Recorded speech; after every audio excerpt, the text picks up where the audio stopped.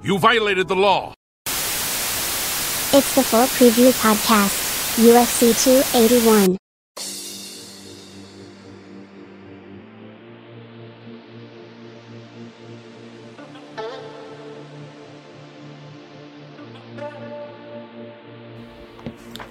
What's up, guys? Feño from the Fighter here. It's another preview podcast, the full preview. It's UFC 281, pretty big pay-per-view. My co-host Dan Albert couldn't make it this week. He's very busy with work. We're wishing him the best. So I'm doing this solo. A lot of fights, had to do a lot of research, so we're kind of late on the week. Hopefully you guys have time to listen to it. But yeah, let's get into it.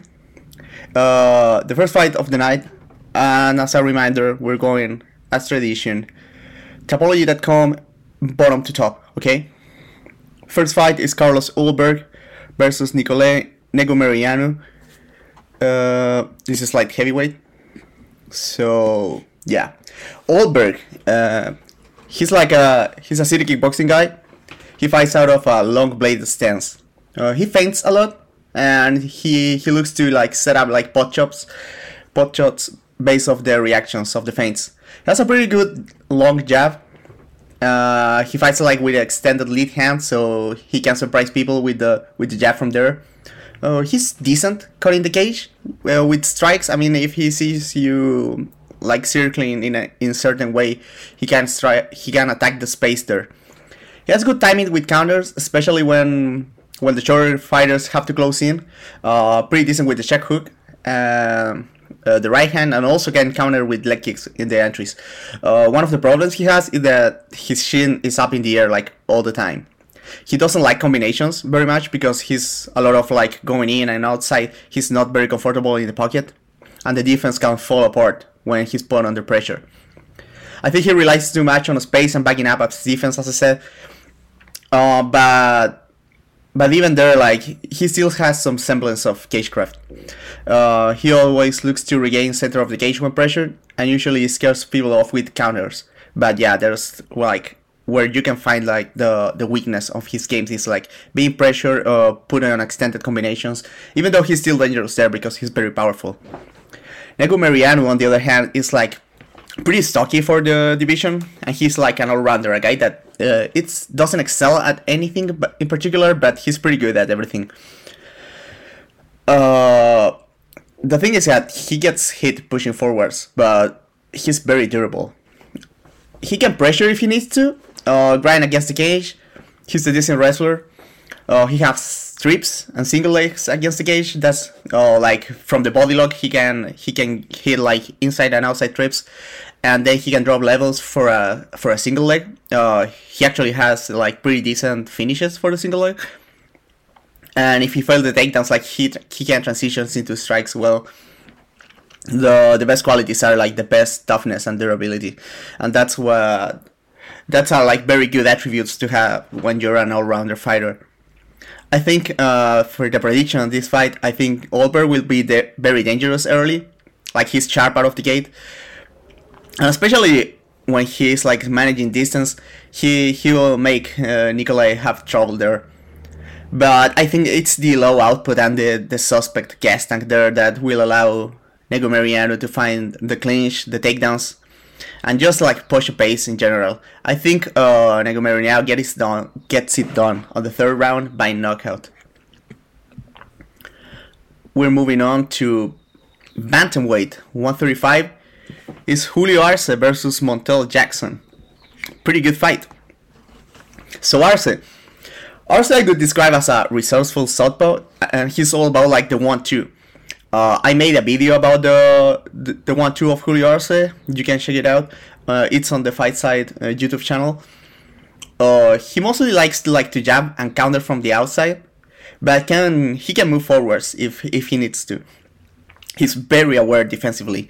He has good footwork, especially in exchanges. His relative position to his opponent is pretty good. The cagecraft is decent, but he can be put against defense. He has pretty good defense and looks to circle and get away from there, but he's not very hard to push to defense. When he gets going, the body shots and the head kicks, like turn into very damaging weapons, and that's like the best part of his game. Like when he finds like the timing for counters, he gets the jab and the 1-2 going, and then he starts at like hooks to the body and the head kicks. He's also like super good at tracking people with the left hand. On the other hand, we have Montel Jackson, and like the thing about Montel Jackson that plays into every fight is that he has like huge hands. He's super big for the division overall, but he has enormous hands, and in every like grappling exchange, they make a difference. Like his grip is so strong. He breaks grips like from positions that people don't understand how. He gets wrist control, and people have a lot of trouble getting out of his wrist control. But other than that, he's like a very well-rounded fighter. He applied like a steady low output and pressures behind that, but he can also like sit back and counter, especially with guys that need to like close the huge distance that he set up. He also likes pretty good with the 1-2. I would say that's one thing that both guys have in common. And the other thing is that I'm not sure if related to the big hands, but he lands like very big shots from short spaces, both in the clinch and in the ground. When it comes to a prediction, I would say Jackson can crack, and his well-roundedness can come into play. I mean, he's very big and can take the fight in a different place if he needs to. I mean, he doesn't have the process to take the fight wherever he needs to, but he's like, he can work everywhere, and that can work to his advantage. But still, I've seen Arce deal like with long fighters before. He fought at 135. He fought another southpaw, because both Jackson and Arce are southpaws. He fought Andre Ewell, that is super big, and Andy Rosa at 145. Andy Rosa is like stupid big in the next division, and he KO'd him with a head kick. So I think the thing with Arce is like he has a higher output, he has better positioning, and the depth of his striking is superior. So I think Arce wins by decision this one. It's a very good fight. We're moving up one division. Is Mike Trizano versus Seung-Woo Choi at featherweight 145. So Trizano likes like to walk people down, like he pressures but without much volume. He has a pretty decent jab. He finds good spots for kicks and counters. His best counter, I would say, is the left hook. But the problem that he has is that he can be vulnerable during pocket exchanges.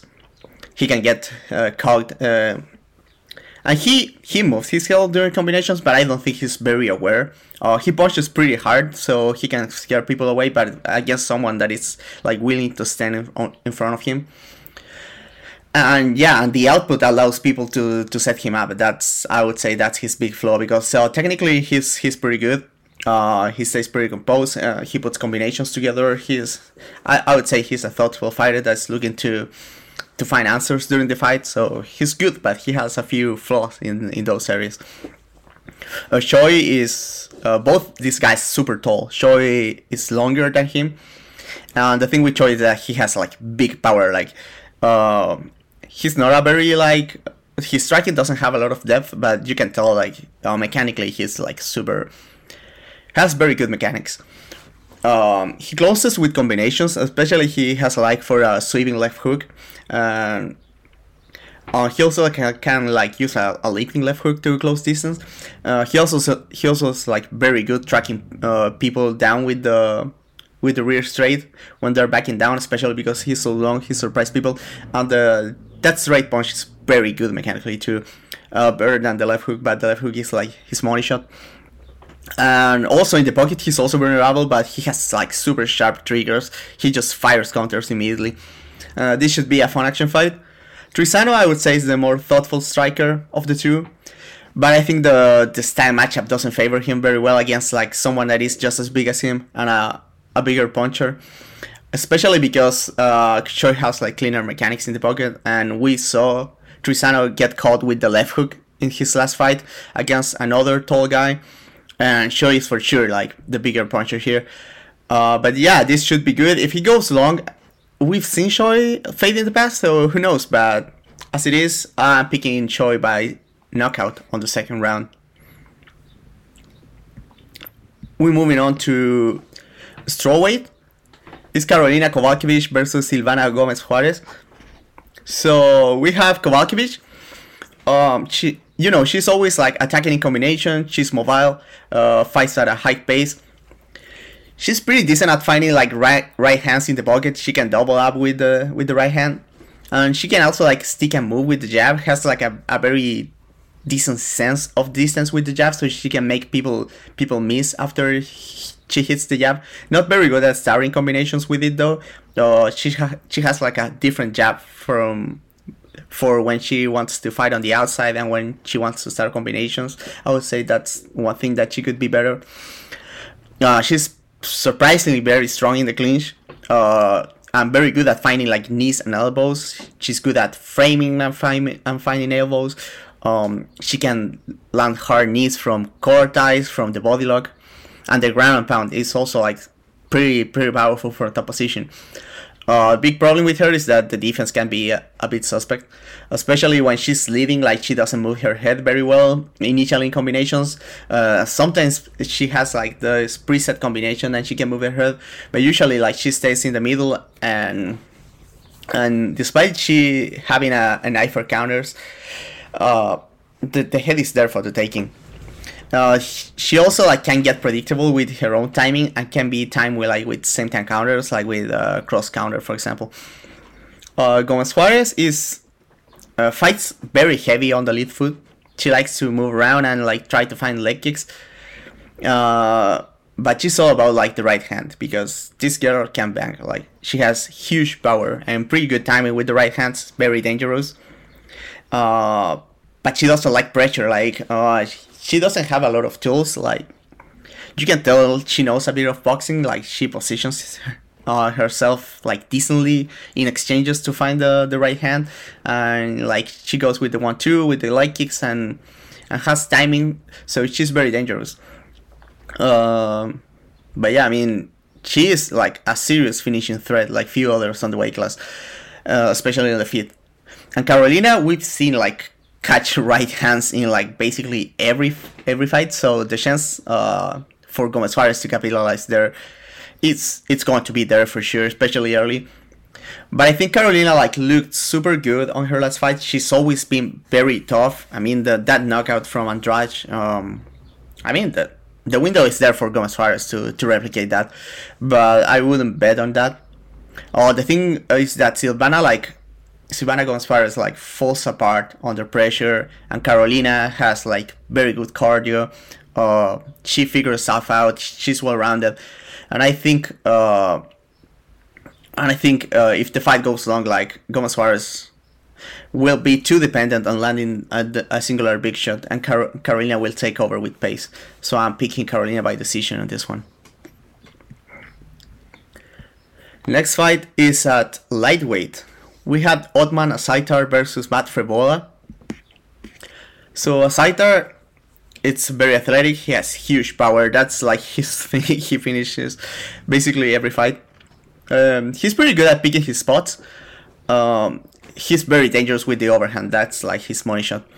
The other thing that like caught my eye is that he swings widely in the clinch. Like you try to grab like an underhook or a collar tie, he just starts punching like crazy, and he has hurt a lot of people there because he can generate a lot of power.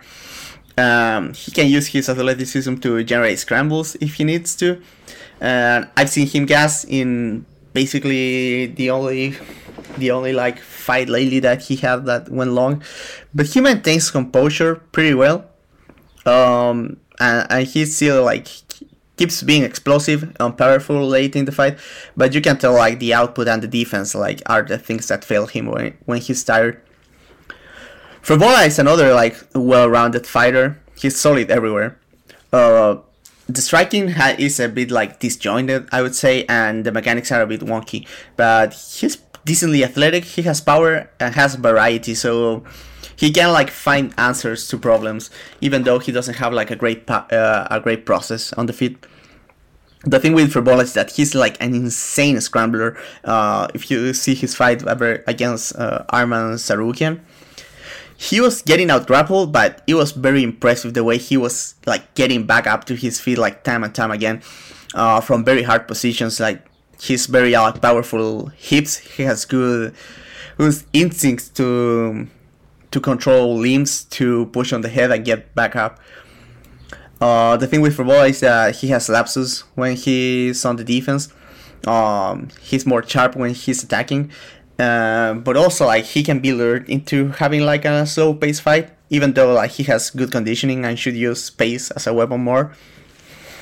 I think the UFC have seen Febola like being KO in the past and is looking to like hype up a Saitar here with another knockout. But I mean, Febola like has been hurt, but he has so much grit and toughness, and it's the experience for me. Like Saitar has mostly had like super easy fights, and every fight that has gone like has gotten tough against even like mid opposition has like kind of exposed him and his limitations. Saitar has super good chance of catching Febola early with a knockout, but I think Febola it's going to survive, just put a pace and put the experience into play here. He's going to play the better on this one, and I think it's going to work. I'm picking Febola by decision. Next fight, it's at middleweight. It's Andre Petroski versus Wellington Turman. So Petroski is a wrestler. He's a very athletic guy. On the feet as striker, I would describe as a limited southpaw, but he has like big power. The thing that he likes to do is like leap in with the right hook or overhand left. He's a southpaw that has a big preference for the overhand over the straight left. He has pretty powerful kicks, but he doesn't have like setups for them. One thing that he does well is that, and maybe the reason that he likes the overhand over the straight left, is that he can chain the overhand to take down attempts. His level change is super quick. He has single legs, or kind of like push people to the fence and finish double legs over there. He's very, very strong. On the ground is when things get interesting for Petroski, because I like his blend of wrestling rights and traditional BJJ positions. He has a lot of options there, so even when he can control, he's never in a bad position, I would say, because he always has like resets available. For example, if he's going for a guillotine from the front headlock, he has options to not end up on his back. You very rarely see him on his back, and he's very powerful getting back up. The strong front headlock, as I said, very good. He can hit a lot of mad returns from there, threatens with the guillotine all the time. One problem that I would say for Petroski is that he doesn't focus very much on ground and pound, and he should, because I said the control, especially from like unorthodox positions like wrestling rights, it's very good, and the submission finishes like could have more polish too, because he goes for a lot of chokes, and you can tell like he doesn't have like all the drilling necessary to secure those. I mean, he's still a submission threat, obviously, but he could get better in that area. Turman, and what makes this fight interesting is that he's a BJJ black belt, and pretty decent one. On the feet, he's like a serviceable striker and wrestler. But the thing with Turman is that he's most dangerous if he gets like to your back. He's pretty good at the rear naked choke, and he's pretty decent at getting to the back on the feet. Like if he gets underhooks against the fence, he's probably going to swing back to your back, and then he can attempt like trips or just like taking your back on the feet. On the ground, the submission defense is very solid, and he's dangerous with the back takes, like I said, and he has like arm bars from the guard. But the one problem that he has is that he defaults to the guard all the time when he's on the ground. That's like his safe space, and I wouldn't say that that's the best place to be in MMA. He fights pretty well tired, and I like that he stays like pretty focused, like with the 1, the 2, and the 3 on the feet. The weird like spinning kick here and there that it's not very good, but I like that. Even though he's not like a great boxer, he's still like minimalistic, and that works. I would say. Of the two, like I would say Turman is the better boxer, but Petroski is by far like quicker, and he's like the bigger hitter too. And the thing with Petrovsky is like him being the wrestler in this matchup, he's the one that can define where the fight takes place. What made me take the decision here is that Thurman can be controlled and relied on selling out on the ground, on the guard, as I would say, and he needs like time to attempt like submissions or sweeps. Like he's like a very methodical BJJ player. Petrovsky is not a guy that likes to like sit in guard. He's constantly looking like to pass guard, to get to rights, to use like dynamic like half guard or from the back take like just setting both hooks in one leg. He likes like those kind of positions, and he's very dynamic. He's always moving, and I think that doesn't bode too well for the style of grappling that Thurman has. So I think Petrovsky like is going to use the power advantage of the feet and take the fight down, and Thurman eventually like won't have many answers on the feet despite being a good jiu-jitsu player. Is Petrovsky by unanimous decision on this one. We're going back to the girls. It's a flyweight bout between Erin Blanchfield and Molly McCann. So Blanchfield, she's southpaw. She's pretty aggressive. I would say the defense is the thing that could use some work here, because conceptually she's like pretty good. I would say she has good ideas and is decently athletic, but she doesn't have like a very deep like defensive process still. She's mostly about like the initial head movement of her strike and then like backing up from the pocket. But when she's allowed to pressure, like she has pretty good transitions from striking to wrestling, and that's what makes her interesting. Because she has like a pretty decent arsenal of takedowns. The double leg against the cage, especially when she draws the high guard. He has like a change up with the single leg and the high crotch. She can trip from the high crotch. She can run the pipe on the single leg. She also has like outside and inside trips from body lock. So yeah, I mean, it's not like she's like an actual wrestler, but her language is pretty good, especially when she puts together like pretty good entries thanks to the connections that she has between striking and grappling. The other thing that bells her a lot is that when she's pressured, like she has reactive takedowns too. She can find the clinch and go for quick trips, or can like change levels into double legs. And I've seen her like just grab a whizzer and like shoot a whizzer kick immediately when someone is like rushing into her. And on the ground, once on the ground is like the place where she actually shines, because she's a very dominant grappler. I like that she's has like a very MMA game on the ground. Like she has a very decent balance between the control, advancing position, and the submission threats. And she's actually like very good at finding submission threats in most positions. So she's a very complete grappler. McCann, on the other hand, Molly, she's like a stocky boxer. And she has some like versatility to her game. She can fight going forwards, and like she's more about like pace than pressure, I would say. But she also like can sit back on neutral space, like not necessarily like out fighting, but just like staying in neutral. And the thing is that she has like tricks from both stances. She has especially from southpaw some tricky like switches and shifts. I like that she jabs the body and then comes after with combinations. She's pretty good in the pocket. She has good awareness.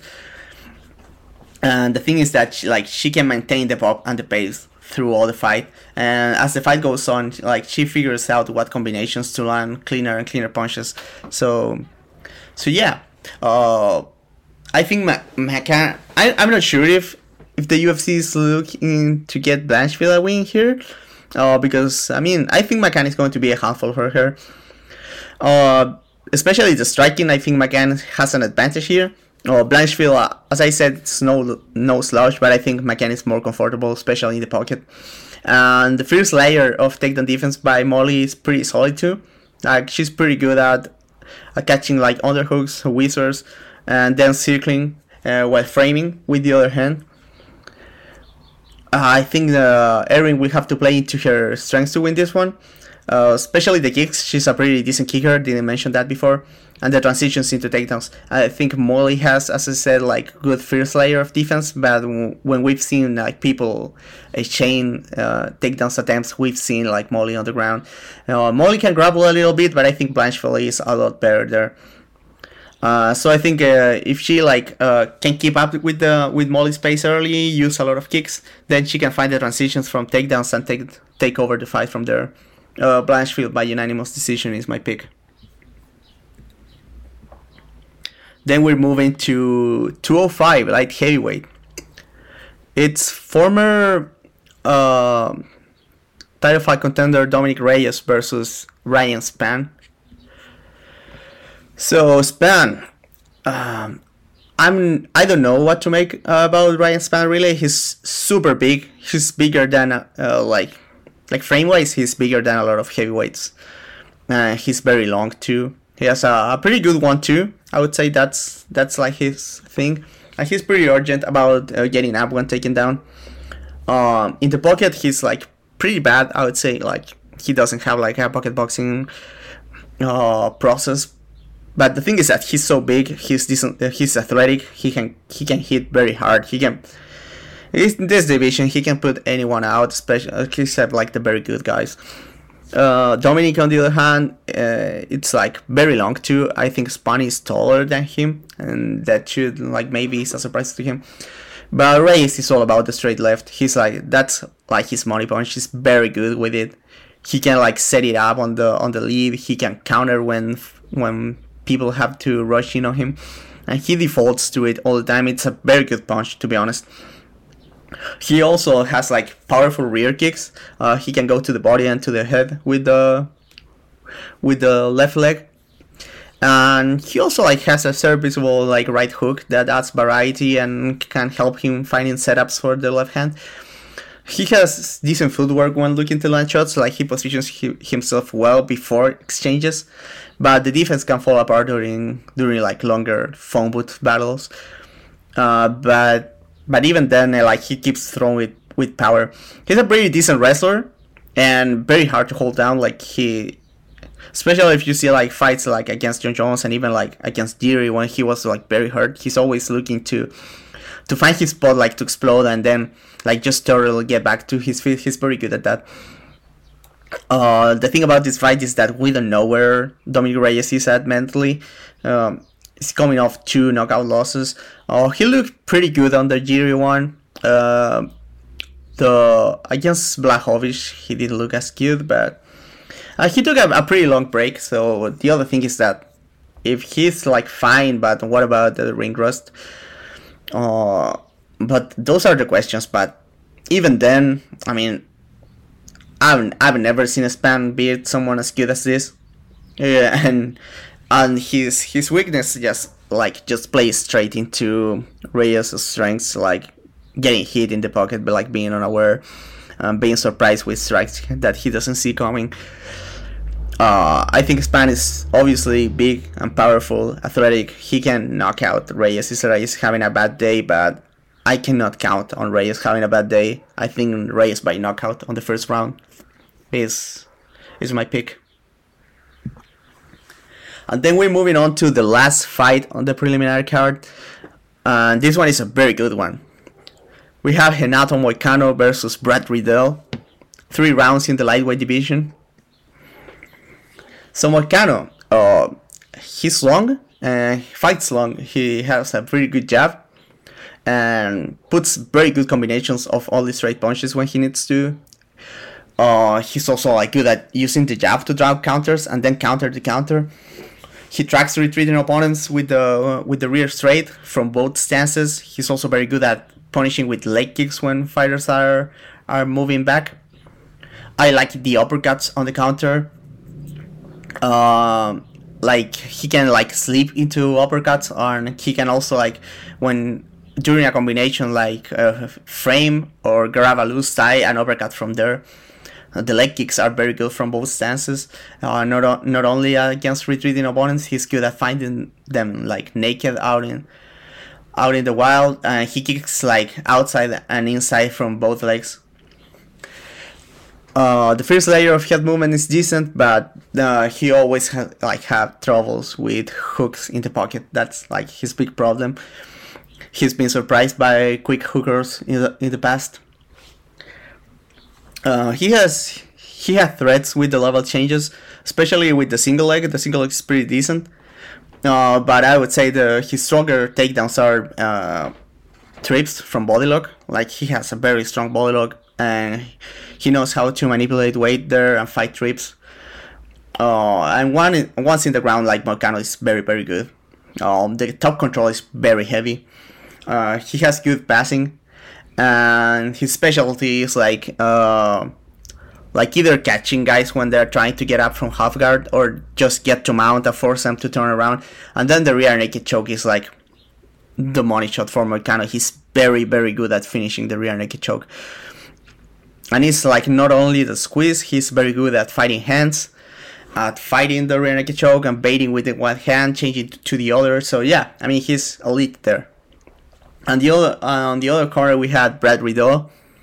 And Riddell is more like an exchange kickboxer. He likes to like sit back in neutral space, and then he waits to time counters or time his opponent's steps, especially with the leg kicks. Like, he can time, if you're like a bouncy fighter, he will time your bounces with hard leg kicks, and then he just like feints and waits for counter opportunities. But when he sees like a window for countering, he counters in combination. That's, I would say, one of his best qualities. One of his good one of his best combinations is the cross counter into the left hook. He can also like slip into hooks to the body. He's very good at that too. And then come upstairs with the right hand. I love those combinations. And if you're retreating from those combinations, he punctuate those with leg kicks. That is something that both fighters have in common in this one. When it comes to grappling, Riddell has very, very strong hips and decent instincts when it comes to wrestling. He's good at like, he's all about like catching a whizzer or an underhook, and then like sprawl hard, pivot, circle out of the takedown attempts. But one big problem, especially for this matchup, is that he can give up his back when he's getting up, especially if taken down like against the cage. Like, you grab a half guard, he's going to walk like exposing his back, so he's gotta be like very, very careful with that. Other than that, he has good patience on the clinch. People try to stall him, but he just stays composed, positions his head well there, and waits for opportunities to frame and pivot. So I think Riddell will probably get in trouble getting up from scrambles here. Moicano is too dangerous for top position. His tendency to turn around against the cage when getting up can mean the end. It's simple as that. But on the other hand, Riddell has the layered combinations, especially attacking all three levels, that we've seen like being trouble for Moicano in the past. Is the thing that caused him trouble against Jose Aldo versus Visiev versus Dos Anjos. And that's the thing, that he has the depth and the power to extend combinations past like Moicano's point of comfort. And I think that's where he will win the fight. To be honest, this fight is like a coin toss. Both guys have like weakness in the area of expertise of the other fighter. But I think I'm picking Riddell on this one to survive a few scares and rack up more damage for a unanimous decision. Guys, real quick before moving on to the main card, I want to announce very gladly that support for the fight site is brought to you by our sponsor, Manscaped, who is the best in men's below the waist grooming. The products are precision engineered tools for your balls. Manscaped Performance Package is the ultimate men's hygiene bundle. If you ever had a bad experience shaving your balls, say goodbye to that. Because in the Performance Package 4.0, it comes with a weed whacker for ear and nose hair, has a crop preserver ball deodorant, a crop reviver toner. It has the performance boxer briefs that are amazing, and the most important, it has the Lawn Mower 4.0 trimmer. And with that, like, just say goodbye to pain. It is waterproof. It has a flashlight. So, I mean, it's a win-win. So we have a very good opportunity for you, because you can get 20% off and free shipping for the whole world with our code TheFightSite at manscaped.com. That's 20% off with free shipping at manscaped.com and use code TheFightSite. Unlock your confidence and always use the right tools from the job with Manscaped. And with that, we move to the main card. The opener for our main card is a lightweight bout between Dan Hooker and Claudio Puelles. Puelles is a stiff southpaw on the feet. He kicks very hard with the rear leg. He can also surprise with a switch kick with the right leg. He's decent at playing left hands of the rear kicks, and he's very aggressive. Not much on the way of defense other than backing up of exchanges though. He also like using like a static guard a lot. His thing is that he takes shots from like super far, like pretty bad shots, but it's all about generating scrambles or getting to the clinch. On the clinch he has pretty decent takedowns, especially if he gets like a full body lock. He's not like very good at defending takedowns out in the open, but once it hits the mat, he's a pretty decent defensive wrestler there. Like he can use cradles, he can hit switches. He's pretty competent. His problem is like the initial shots that puts him on his ass. I mean, I think he's content to play it on the ground, but he can be like put like flat out on full guard if you surprise him with the initial shot. Puelles' whole gimmick is he's all about leg locks, especially knee bars. He's very dangerous in transitions, especially from guard when you're looking to pass, or he's generating movement. He's spinning around the ground. He can find your legs. He's very good at finishing those. I mean, he has like more knee bars than anyone. He's pretty good at taking the back when he's on top position and from headlock too, but the finishes often come with the knee bar that are his most dangerous. If he can't find the submission, he's a pretty solid control grappler, so he can stay on top. His problem is like generating a good like a wrestling scramble that favors him. For fuck's sake, man. On the other hand, we have Hooker. Hooker's very long, like Puelles long. Hooker's longer, and he strikes pretty long. Very hard leg kicks. They are like a staple of Hooker, especially to the cuff. He punches well in combination, goes to the body very often, and he's very dangerous with knees on the counter on the lead. Like he can like leap in with a knee, or if you're trying to close the distance against him, he can just lift up that knee and put you out. Hooker doesn't move his head very well, but he's okay at using a high guard and framing and using his length to prevent exchanges. That doesn't favor him. On the pocket, like he doesn't move his head either. He's there for the taking, but he throws big hooks and he has very power. And he also like can surprise with the knee in the pocket too.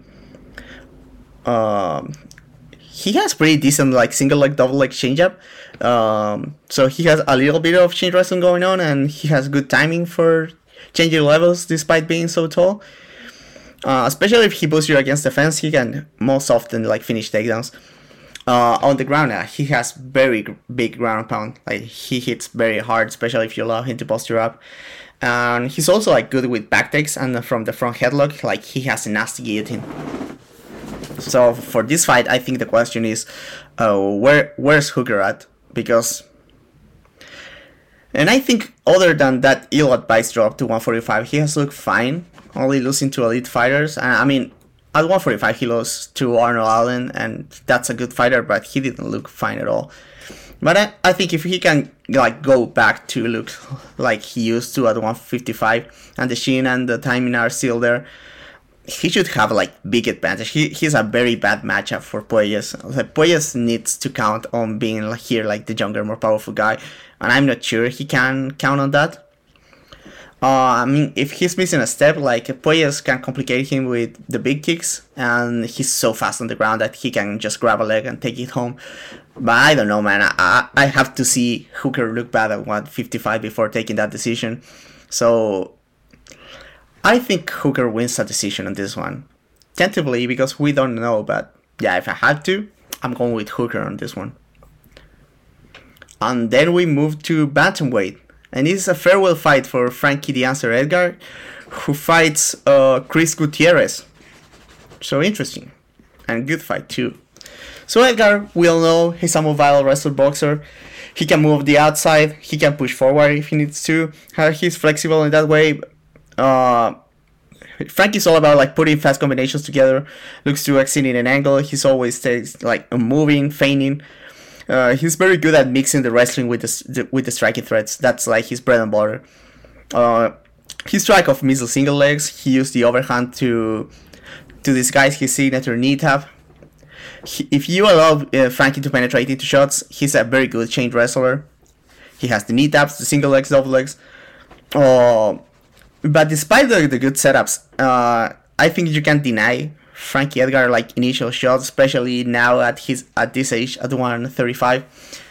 But if you deny the takedown, like he can bail to resume striking of the attempts. He's very good at that. Once on the ground, he's very heavy from top position, especially if you allow him to like half guard. He's very heavy, has big ground pound there, especially with elbows.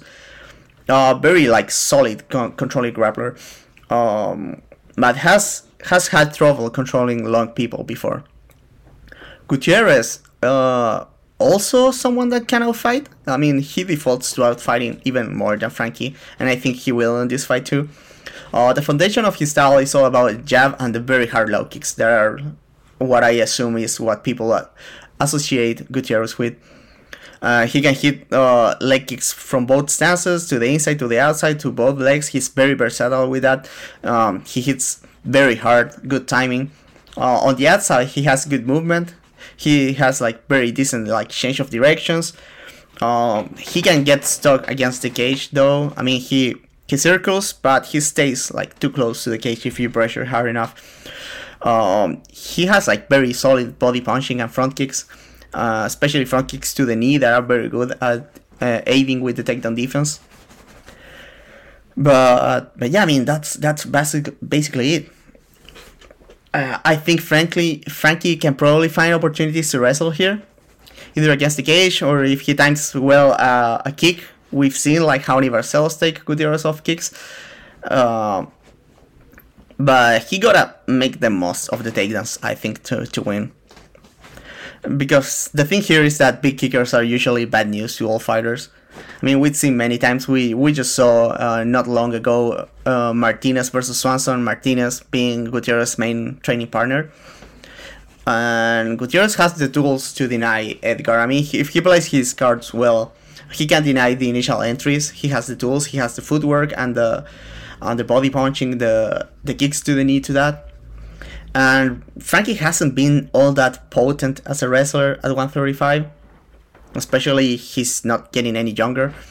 Gutierrez might drop the first round to top control, but I think the leg kicks will slow down Frankie, will make it harder for him to pursue the takedowns. And I think on the feet, this version of Frankie doesn't have a very good shot. I'm picking Gutierrez by knockout on the third round on this one. And we're moving on to lightweight. Is the Diamond Dustin Poirier versus Michael Chandler.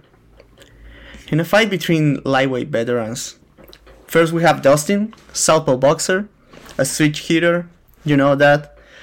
Very dexterous with both hands, like one of the best in the sport at putting meaningful combinations together that are dangerous from both sides. He has good eyes in the pocket, even if he can get out of position going in the pocket. He can be bailed out because of his ability to punch from effectively when he's out position. The ability to put combos together means he wins most of the prolonged exchanges because he's so hard and has good awareness in the pocket. Even when he gets like out of position, he can readjust and use his bigger power to regain advantage. As he did like against Max Holloway, for example. He did in exchanges against Charles Oliveira too. He's pretty good at countering with the right hook, especially because Dustin is a right-handed southpaw. And he can like find the check hook as Conor McGregor saw, or he can track like retreating opponents, like Charles Oliveira found out. The sneaky left hand too, like the straight left is not very beautiful mechanically, but zero windup can be very, very surprising. He's very stiff, but he's a very hard kicker. And the cardio and endurance, I think at this point, cannot really be questioned. I mean, on the other hand, we have Chandler, impressive explosive wrestler boxer, leaps in and out of range, looking to set up the big overhand, but can also finish combinations with his dangerous left hook. He uses the jab to facilitate entries and can leave him exposed, because the thing with Chandler is that he doesn't have a lot going on about defense other than controlling exchanges with his in and out movement. He doesn't use a high guard. The head movement is too reactive, I would say. But the thing with Chandler is that he's a very explosive wrestler and plays very well off the overhand and level change-up. So from top position, like, he can stay very heavy on top and land like safe, steady ground pound, and you allow him to posture up, and then huge shots start to pop off. It's very hard to tell where both fighters are in their careers right now. Durability and cardio seem to be on Dustin's side, I would say, but Chandler, I would say, has retained better his athletic capabilities, especially the speed. I think Dustin is clearly the most resourceful striker here, has the tool to exploit most of Chandler's habits on the feet, especially the retreats with the right hook. He's the better pocket boxer too, has better defense. But I'm not sure Dustin will work well with the wrestling threat of Chandler, with the speed of the takedowns. And if he starts getting concerned about the takedowns, he can get hit with a big overhand, or if he gets like too into his like shoulder rolling high guard, Chandler will find the takedowns, and that's what made me nervous here. I think Chandler probably wrestled him when he finds the opportunities, and especially being this fight being 3 rounds, I think it's more plays right into Chandler's hands, because even if he gasses, he has enough time to just win the fight. I think Chandler by unanimous decision is the pick here for me. And with that, we move to the co-main event, and it's for the strawweight championship. 5 rounds, 115 pounds. Carla Esparza, the champion, defends against Zhang Weili. So Esparza is all about the single legs and chaining attempts from there. The level change is very quick. It's very quick, and she has a lot of finishes. She can grab the leg, turn into the double leg. She has high crotches.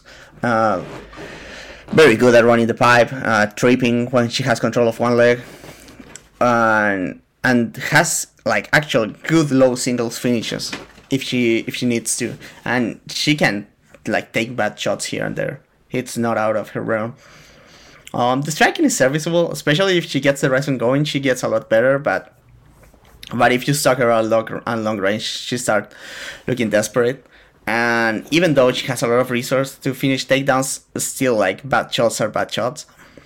On the ground, she can be self or guard, but she can just stay on top position from guard and win the rounds from there. But if you allow her, like, if you give her the chance to transition and get like to crucifix to half guard, she's a lot more dangerous from those positions. She has good elbows, and if she finds the back, like the rear naked choke is her go-to finishing move.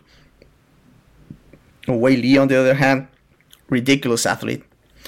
She's kind of stiff on the feet, and I feel like she throws mostly like predetermined combinations and can be timed if she gets predictable. The thing with Weili is that, as I said, like, very good athlete, very strong in the clinch, really strong, and the wrestling is getting better, like, but she's still like is too willing to wrestle at times and has lapses, and I think that could be troublesome against a more experienced wrestler in Esparza. So obviously this fight comes down to the ability of Carla to wrestle Zhang Weili. Weili's wrestling has shown good and bad things in her last 2 fights against Rose and Joanna, but I think she got a bit better between Rose and Joanna, even though she still made a few mistakes against Joanna. The problem for Carla here is that she won't get the entries that Rose had, because Rose had success going for takedowns, but Rose is a big puncher. Got to operate more comfortable for a closer space. She's taller too. I think Rose will be forced to take a lot of bad entries.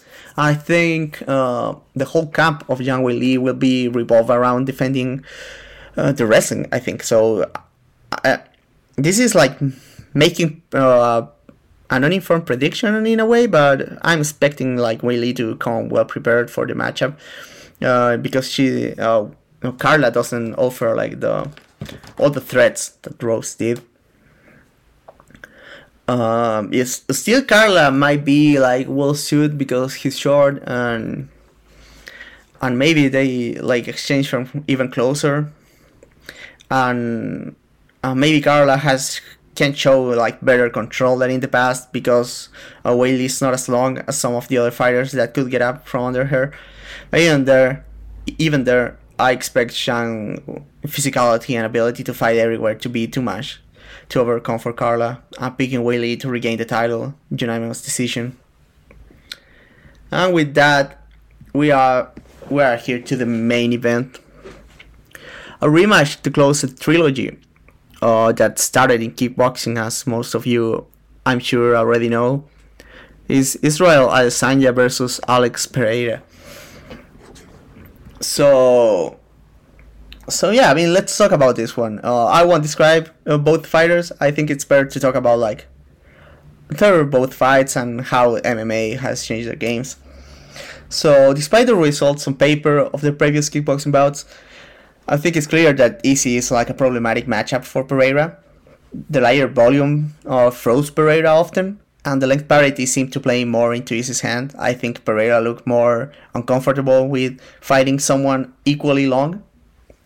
The straight shots and framing from Adesanya were helpful in denying Pereira big shots from the places that Pereira like. Pereira is usually like, oh, from here I can land my left hook, but Easy is just as long as him, so sometimes those shots weren't there. He swung a lot to the air.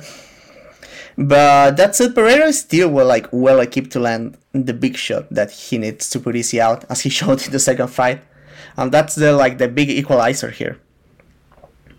Even though I just said that the size parity seemed to bother Pereira more, it still plays like both ways. Easy is still like used to being the longer guy, and Pereira was still able to sneak past Adesanya's frames and land solid hands in both fights. So that's one thing to watch out for. When it comes to effect to the smaller gloves, it can also like go both ways. I would say Easy is less reliant on the high guard, but he was still in kickboxing like pretty good at covering his body with the big gloves. And frames, I would say, are also like harder to get past with the big glove because there's like just more stuff in between you and the fighter.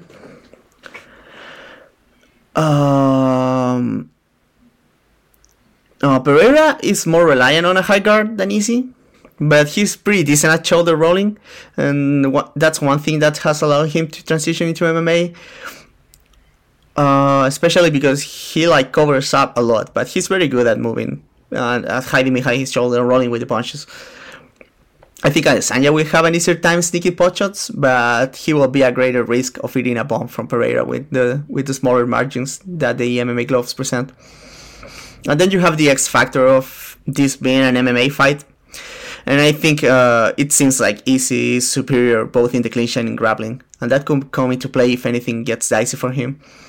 I wouldn't expect Easy to show up in a wrestling singlet here, but also I wouldn't be surprised to see him take advantage of a trip in the clinch to get top position, for example. Pereira is obviously an interesting challenger, being someone that can strike toe-to-toe with Adesanya with similar proportions, but Adesanya has shown to be the most consistent moment winner between both fights, despite being technically 0-2 against him. I'd say he won the first fight. But yeah, I mean, I think the concept of MMA like just tips the balance in Adesanya's favor. Final pick here is Adesanya by unanimous decision, and that's it for all the fights. I don't know how long it took me, but yeah, I mean, pretty good pay-per-view, to be honest. So if you want fights on the prelims to look out for, I think the opener, despite being like heavyweight, could be surprisingly action-packed. if not very very thoughtful. Julio Arce is always fun. Monte Jackson is an interesting challenge for him. Mike Trizano versus Sun Wushu is going to be a banger. I'm pretty sure about that. And yeah. And of course, Moicano versus Riddle. That is the main event of the prelims. It's going to be an absolute good fight. So there's that. Pretty good pay-per-view. We talk about every fight, as that's what you're here for. Or remember to support us on Patreon. You can get access to a lot of stuff, especially our Discord server, and exclusive videos that we cannot show anywhere else. So yeah, thank you guys for listening. Hope you guys enjoyed. Take care. See you in the next pay-per-view.